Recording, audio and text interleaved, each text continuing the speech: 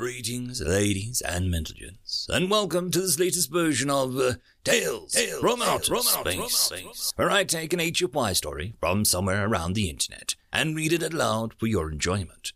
All the relevant links are down below. Like, subscribe, and all that YouTube comf to help this video and channel grow. Anyways, as always, I hope that you enjoy. I would just like to thank the following Tier 5 patrons and channel members for supporting the channel: Fallen Angel, Buzz Kennington, Data Magnet, and Bob the Dragon. Thank you again. And now, on to the story. Humans Are Embarrassing. Written by OK Struggle 7016. Crew to battle stations, the captain called out, his voice booming in the bridge as the background lights turned red. Hundreds of my fellow crew members began to move around the bridge as the sounds of fire and crackle roared to life. Shells and other types of ordnance fly across the empty vacuum of space as the battle has just begun. A major battle between the two races, the Icelands, known for their technological superiority, an all-round corrupt major superpower in the known cosmos, and the Nithans, a race that was just making their ends meet. The war started several months ago when the Icelands decided to harass both our major and minor shipping lanes through piracy and taxation. It was fine at first, having to resort to increasing our security and avoiding Iceland markets. But it escalated quickly when the Icelands decided to invade Pycon 126, one of the two Nithan trade centers that kept the nation's economy from going under. Typical of their political agenda, the Icelands claimed that the trade center was theirs to own, saying that the system was in their territory. We knew that it was absurd, and the rest of the nations within the Federation knew this. But nothing was done about it, and the ensuing problem, no actions were taken. The Icelands were simply too influential and powerful in the domain, that even if the rest of the Federation were to join forces and fight the Icelands, they would be stepped under the soles of their shoes. Our civilians urged the government to stoke the fires of war. The enduring, powerful voices of the high-ranking officials now calling onto the Senate to bring forth the guns, to take back what was rightfully ours. And we did. We called to arms, and no allied nations came to our aid. They knew that it was a one-way battle at this point. What were the officials thinking? Have they lost their minds? Within a month, the war effort, we'd lost already 25% of our ships to the much more powerful fleets of the Isen Demonari, and our territory has already been slowly chipped off to their hands. Hundreds of civilians that volunteered to the war effort were either dead or enslaved. We knew that the war between us and them would eventually go in their favor, until some human got caught in the beloved. The humans were at first a simple fractured nation of bipeds that came into the picture a few centuries ago, known for their peaceful agenda. They were the lowest of the bunch, with any conflicts that occurred in their hands would be turned to peaceful negotiations and deals. They were nothing special, being called the embarrassment of the galaxy due to their weak nature. I mean, come on, they were easily conned to the worthless products that the market had to offer.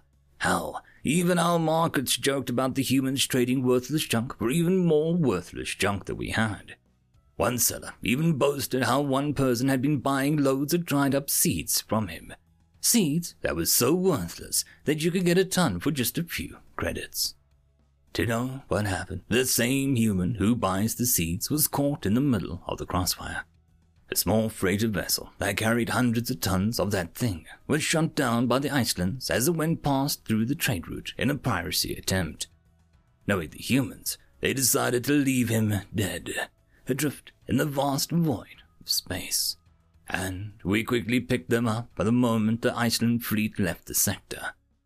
The human was nothing special. He was only wearing something that he called casual clothing.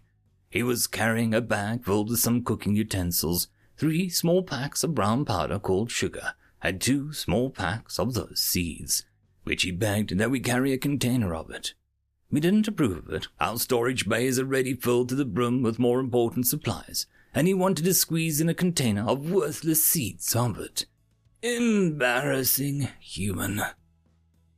The human stayed with us for a month, and thanked the stars that the human wasn't bothering anyone or anything out of the ordinary. asked the captain to send him home to the nearest Terran outpost, and he agreed, wanting to leave the human out of our ship for good. While that was happening, he spoke to us that the seeds in Pycon 126 were so cheap that he said that it was a gold mine. We snickered on that thought when he said those words, even if Pycon had much more goods more valuable than just those seeds. He just kept on blabbering while he constantly bought them. Eventually, he would request a few tools to be used in his spare time. A small grinder, pasteurizers, a metal bowl, and access to the kitchen. We allowed it, as it won't take much time before he would be dropped off at the station. The cooks and I watched him as he brought that sack and his cooking equipment into the kitchen, took what was like a quarter of its contents and began removing the shells. He separated every seed with accuracy, sorting them into 3 various sizes, and roasted them. After the debacle, he began rounding up the roasted seeds, cutting them into smaller pieces. He even tripped and fell to the cold, hard metal when his bipedal leg got caught in the storm and spilled the bowl onto the floor. We laughed before he sighed and picked up the wasted thing like it was still had worth. He scooped the major parts and cleaned the spilled waste that he had created. He eventually returned to grind up the seeds again. This time, he was pushing them with a large club, and it came out oozing sickly paste, in which he asked one of our cooks to help him out by holding the bowl. I could tell that the cook was disgusted with it, seeing the paste fall to the bowl, and the strong scent of which he almost hurled his entire lunch onto the paste-filled bowl. The human didn't notice this debacle, as he's just said his compliments and left the cook in his own devices. He started on pouring some of the paste in a machine that he carried, poured a few liquids and sugar within, and flicked the switch, making a loud, whirring motion as it was activated, and lasted a whole day cycle for it. The head cook was furious about it and complained about the noise, but gave off the human a warning when he apologized and stated that he won't repeat the process. Embarrassing human. He started on pulling out several containers and circular molds, and began to pour the leftover paste into the molds, and asked the cook once again to pour the processed paste into the small containers, and place them into the freezer while wearing a mask for him not to bask in the excruciating scent that the kitchen had to handle for that day. The human was smiling, taking a whiff of the heavy scent, saying out a good compliment, he would jam the paste into the shapes and place most of them into a container for us to use. Some of us would snicker, as to know why would anyone want to consume such things. All I did was repeat the words of the human when I got to try the warm hot product that was introduced into the cafeteria for my daily routine. Feck me! Apparently, the human had been up very early in his schedule and woke up one of the cooks and the servers to help him boil down some molded up, hardened paste, turned it into some sort of broth, and added sugar and milk, and served it up to them. Eventually, hijinks ensued in the kitchen, as they began to wake up the rest of the cooks and servers to try what the human had created. Many of the crew had woken up because of the growing riot that happened in the kitchen. That silence didn't last long, because by the time the concoction was served to the crew, the noise turned up the roof when the loud ambiances of laughter and energetic glee would break out in the cafeteria. They called it sikwat, or in simpler terms, hot tablia, a sweet drink that was meant to drink before and after our shifts to either energize or calm us after the day. This also boosted morale overall in the ship, as the drink made the crew more active and efficient during their shifts. He also introduced chocolate, a delicacy in humans that was used as snacks, and our crew were loving it, consuming them during breaks.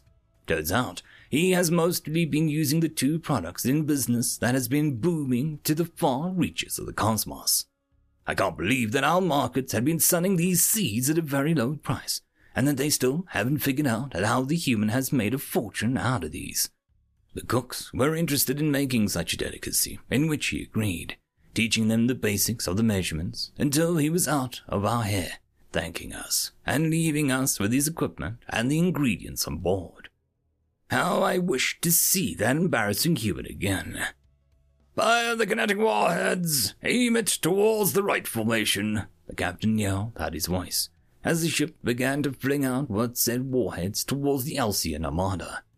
Explosions rocked the ship when the plasma bolt had struck the hull of the ship, dealing heavy damage to our cores, and we began to make our next move. The fleet of 12 Nithan vessels was now reduced to 3 and barely has enough willpower to fight. We gave our all in the fight, in which we had decided to sacrifice ourselves for the rest of the ships to escape to the nearest jump point. "Keep our guns focused on their right flank. We need to make a way for the rest to escape," the captain ordered once again, as the detections officer called out to the captains about impending arrival of unknown ships in the sector. The captain groaned. "What could it be now? We are already dealing with the Iceland fleet as it is. If these ships are going to be a problem for us, then They ask us about needing more of those cocoa beans, Captain." "The what? What do you mean by cocoa beans? We have an entire fleet up our hides, and you ask me about beans." The captain would get angry before I would realize what was happening. That embarrassing human had returned. The sudden jump of the Terran fleet into this sector startled my fellow crew.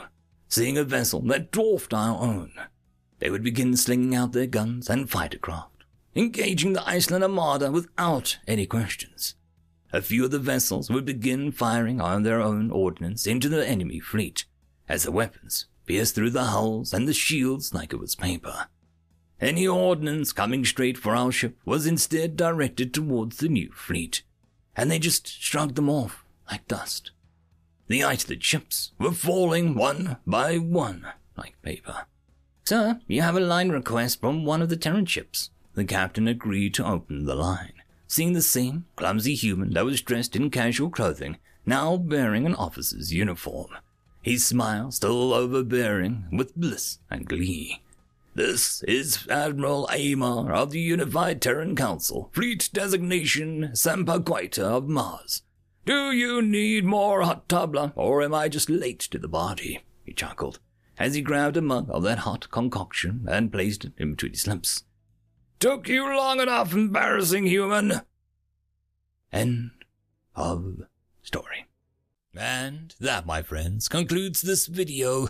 I hope that you enjoyed, and if you do, please consider supporting the author, even by popping over and leaving a thumbs up or a nice comment, just to show your appreciation for the story. However, if you wish to support this channel, there are links down below which will help immensely. I will see you all in the next one, and until then, I hope that you have a fantastic day. Cheers.